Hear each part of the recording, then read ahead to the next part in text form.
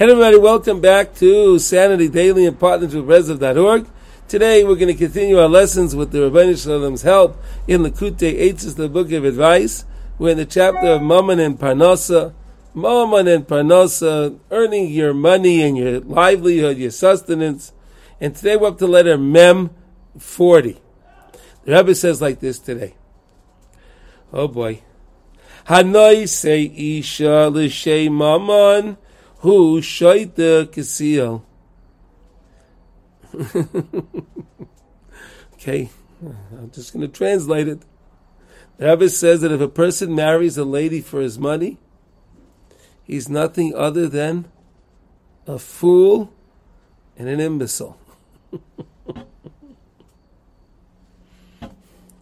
Upoy game, he makes a tremendous blemish. Uma'abedate, and he can go out of his mind, literally. He can go crazy. Vayadezeh haviyon leibonim she'inem huganim k'may shomer b'yisei nazal.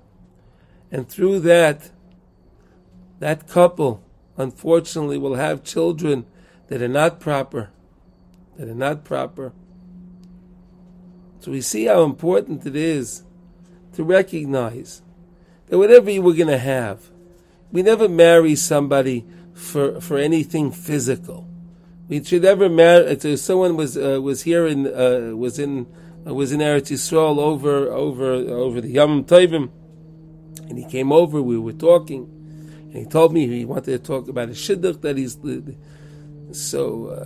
We were discussing it. So what I said to him was this: you have to always make sure that the person you're marrying, the lady, has good midos.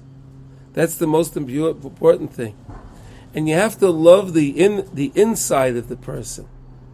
You have to always love the inside of the person. Why is that? I explained it because, look, women can have money and they can lose their money. Women can have beauty and then they get older and they're not those beautiful anymore. So, but if you love the person because of the midas, if you love the person because of their inner beauty, so then the love will only get stronger.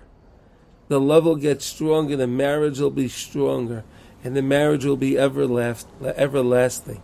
So the Rebbe says over here today, and here's the advice right here: don't ever marry someone for their money, because that money may not always be there. I wish everyone a wonderful day, and thank you for listening. Kol Tuv.